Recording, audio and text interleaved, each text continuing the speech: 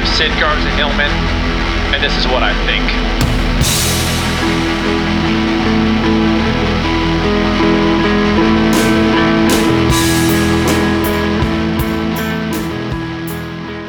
I will begin this episode with a quote by one Michael Jordan. Perhaps you've heard of him. One of the greatest of all time. Maybe the greatest of all time. The GOAT, if you will. Although, this is the quote. Quote, I've missed more than 9,000 shots in my career. I've lost almost 300 games. 26 times I've been trusted to take the game-winning shot and missed. I've failed over and over again in my life, and that is why I succeed. End quote. That sounds great and probably sold some shoes.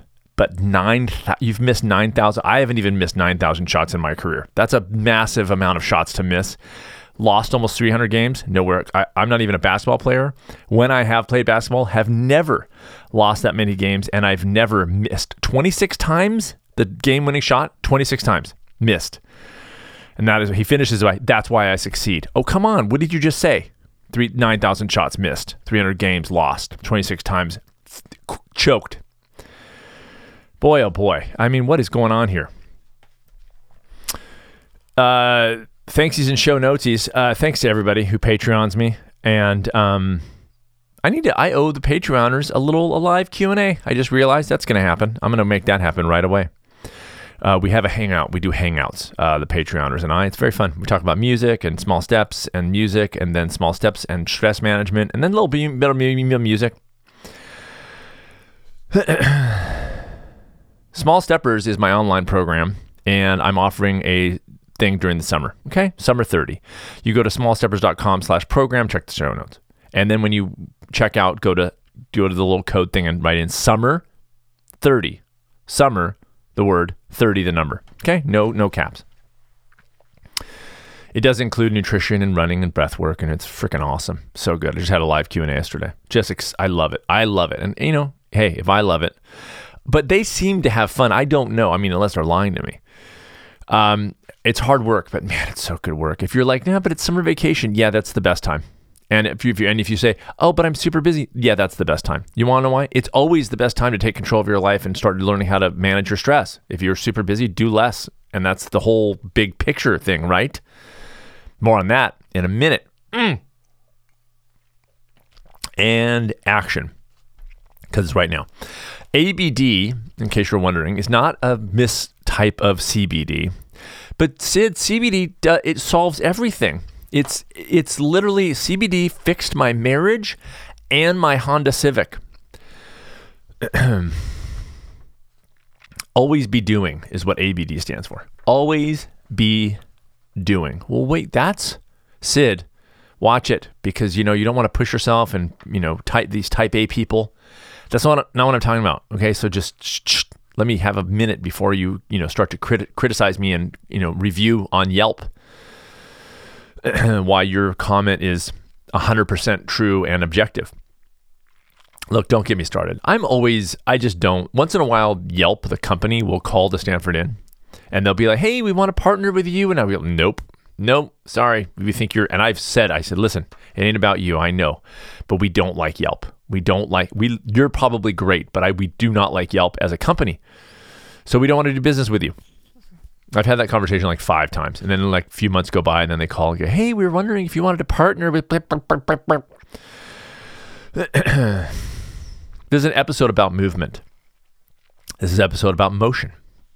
This is an episode about doing. Now, I almost crafted the title of this episode to be something in the vicinity of about a glove compartment, okay? And it was about compartmentalizing things, okay? Now, I always think it's funny that the glove, 100% of people don't have gloves in their glove compartment. So it's kind of like time that we changed that name. It should be called trash compartment or junk compartment or insurance and registration proof of compartment. I'm workshopping the names. Or put gloves in it and keep the name. I don't know, but I mean, sometimes I don't need gloves. But compartmentalizing, so I guess I'll start by talking a little bit about compartmentalizing, because there's, like most things, there's the necessity of something, and then there's the too much of something. For instance, I just did a YouTube video called Eat Like a Happy Person. You might want to check that out. Probably piss some people off. I don't know. Don't care. But we need, in a weird way, a little bit of stress relief, a little bit of, letting the steam off with a little bit of junk food now and then. I'm an advocate for that. I mean, I'm not even saying it's okay to eat junk food. I'm saying it's a good thing to do. Isn't that weird? I know. Because every time I have a conversation with somebody who is super militant about food, I go, man, that isn't serving you at all. You go down the rabbit hole. I got to have this perfection of diet, and I have to do this and bring my things and bring all my things, and I can't go to parties. The pain of living, and it is pain. Look, there's wonderful things. Of course, life is amazing, but you cannot be engaged in life in a healthy way, in a truly happy way, without allowing the pain in too.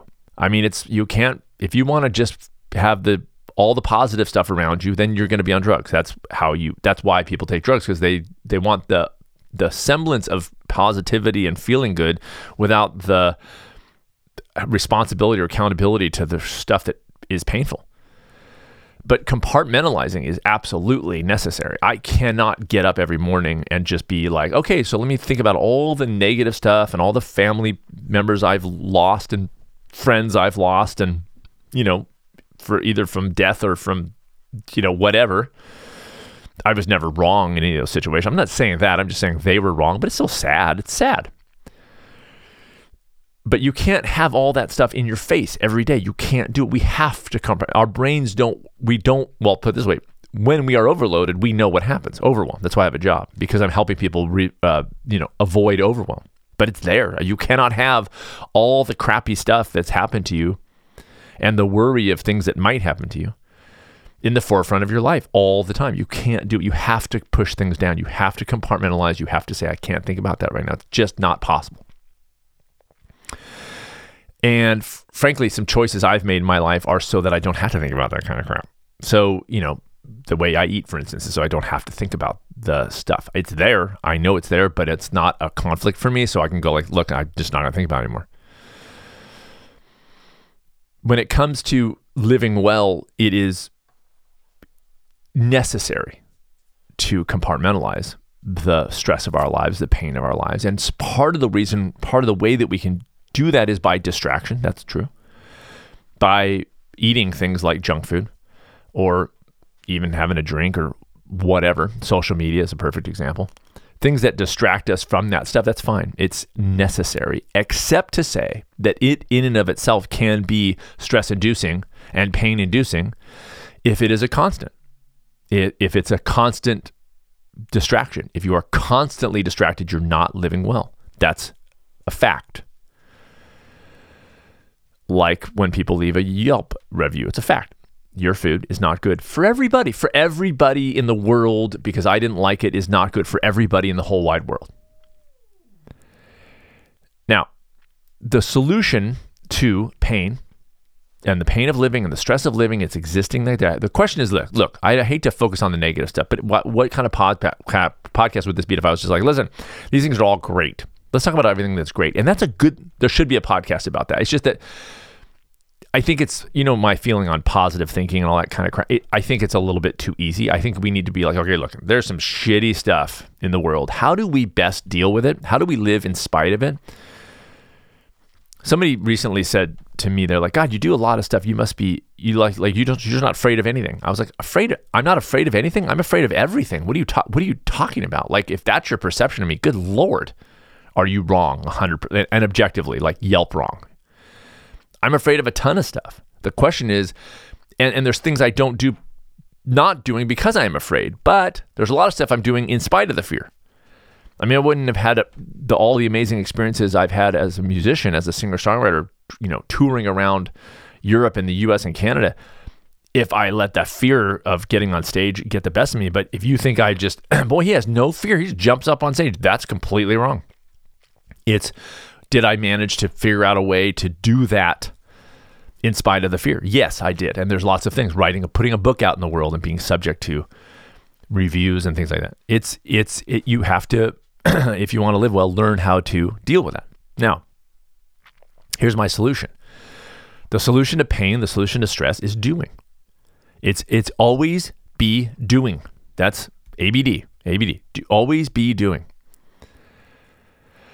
Now, the interpretation of that, of course, is, okay, well, then I got to just get up and I got to work my ass off all day, 24 hours a day.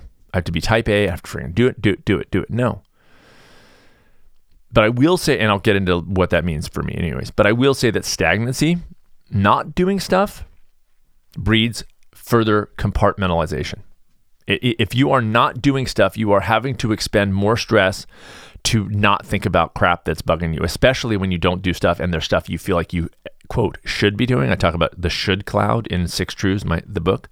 The should cloud, massive. When you start to peel away all the stuff you think you should be doing by doing some of or all of those things, even in minute amounts, more on that in a minute, it breaks up the whole thing open. I mean, it breaks the whole thing. You are way less in need of compartmentalization. All of a sudden, you're like bringing this stuff out. Movement and motion liberate us. They free us from what we are hiding. I love this fact about being in motion and doing things in your life, being an active participant in your life. In embodying that mindset, we set our lives in motion. We learn to control the release of information. What that means is, again, we can't get up and be like just bombarded with all the pain and fear.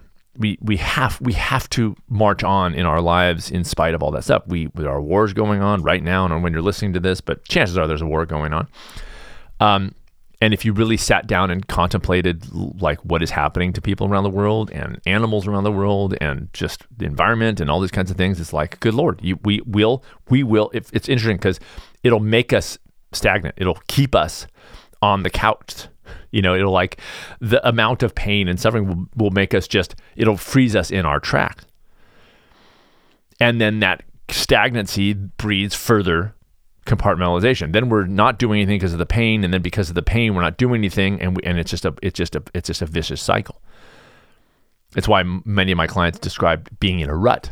People on the Small Steppers right now, the online program, I'm in a rut. They want a way out, but perhaps they've joined the program because they want a way out differently than what they've been sold in the past, because this actually works long term. It actually gets you out. But what it is pinned on is movement, is motion. Every step on a steps list is an action. It never has been, don't eat this, don't do that, don't think about this. Never.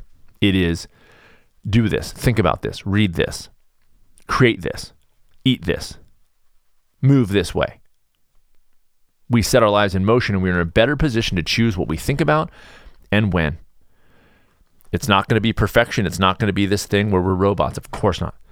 But when we set our lives in motion, when we embody a always be doing mentality, we allow ourselves less time to sit under the should cloud on a couch. I should be doing this. I should be doing that. I should be eating better. You've heard it yourself.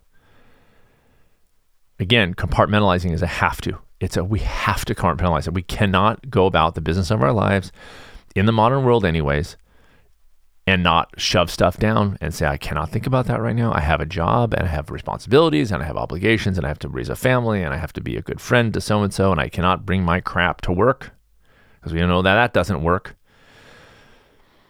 But when we don't give in and we say, well, I'm going to always be doing things, we are then in a position of control and power. Just by that, like, listen, I'm going to get up off the figurative couch. I'm going to be doing stuff, and that puts me in a position of power and strength and control.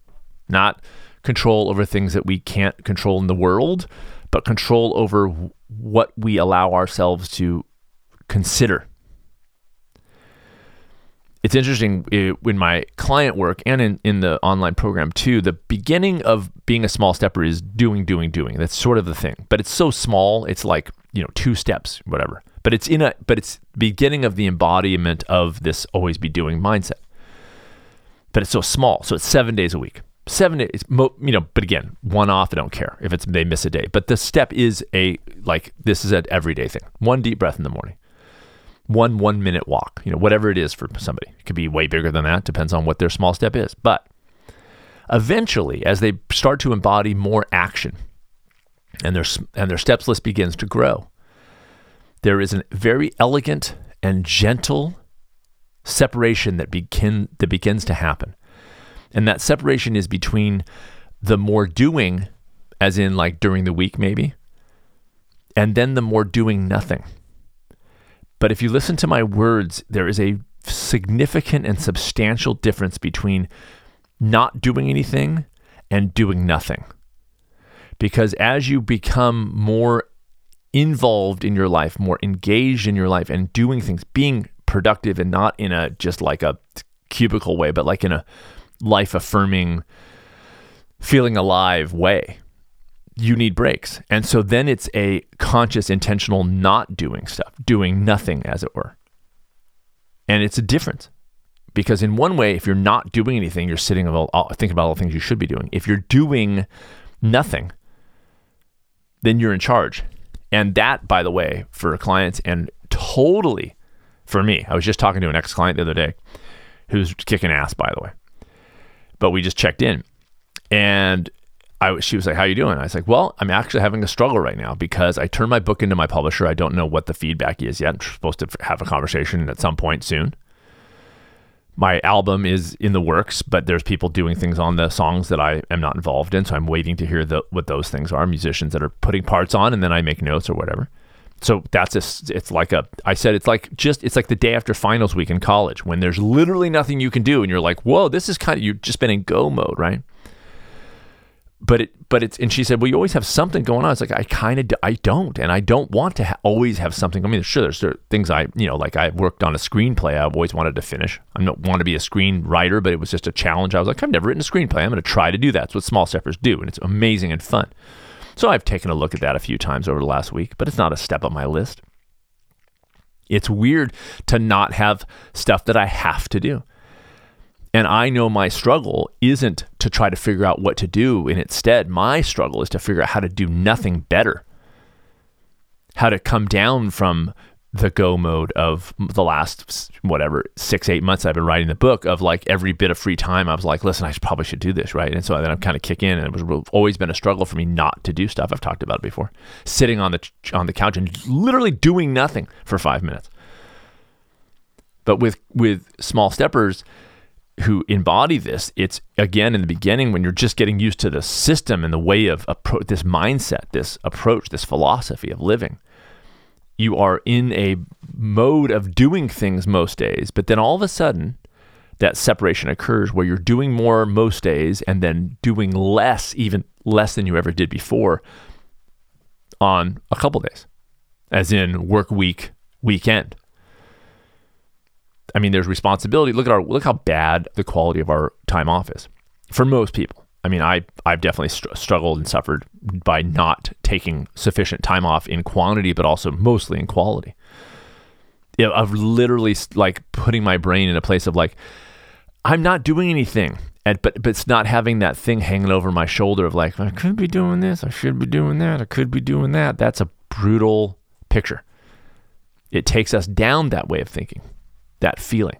And again, can we make it go away consciously? No, but we can be active participants in our lives and say over and over again to ourselves, I am doing nothing today. I am doing nothing today. Position of strength, position of power, position of control. What we need to understand about doing is even the most minimal of actions carries with it a wide zone of influence. This is very hard for me to communicate to everybody, but it's the truth, which is if you're a novelist that you haven't worked on your novel for a year and you're feeling the stress of the should, and you start to work on it just for 5 minutes a day because that's what will get you going, there is a effect of that 5 minutes far beyond the minutes of that 5 minutes. I mean, so far beyond the minutes or even seconds if it's that small of a particular action. In the doing of it, you are now walking right out of the should cloud. So later when you go, I should be working on you go, oh, wait, I am working on my novel. I worked on it this morning for 5 minutes. It's all of a sudden something to think about. It's something to consider. Guess what?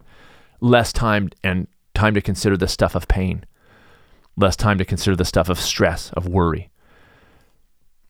Action is the thing that begets more action. Action begets more happiness. It is in the doing, working toward a goal, working toward multiple goals. And once you reach them, set another goal right away, because resting on your laurels is not fun. It's like, woohoo, look what I did 10 years ago. And then I didn't do stuff after that. Even a moment of control and action inspires more moments of control and action. Being an ABD person means you are looking for stuff to do and stuff to not do. But it's the mindset that brings you out of the figurative hole. You climb out of it and you stay out of it.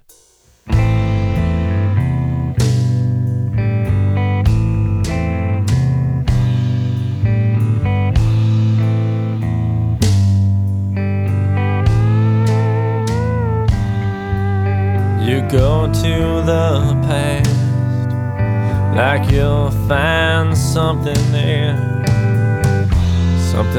that wasn't before. We are trained in these days with the fall never coming. Even that won't save us anymore. And the whole time, all of this was seeping in.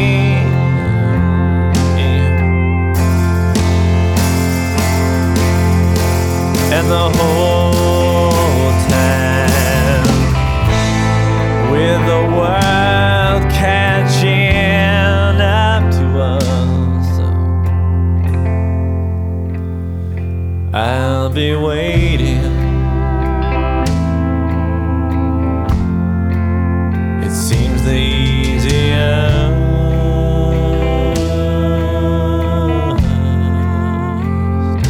I'll be waiting. It seems the easier.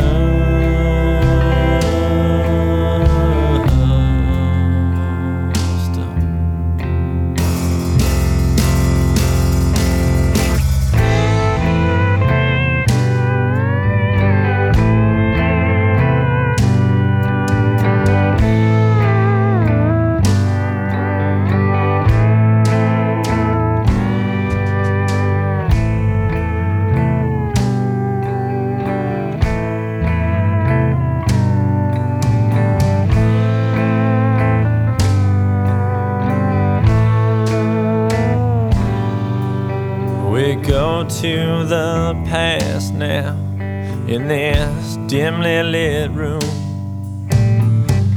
finding blindness shelters tonight. I would ask for forgiveness, I would ask for a break in this, I would ask if I thought it was right. And the whole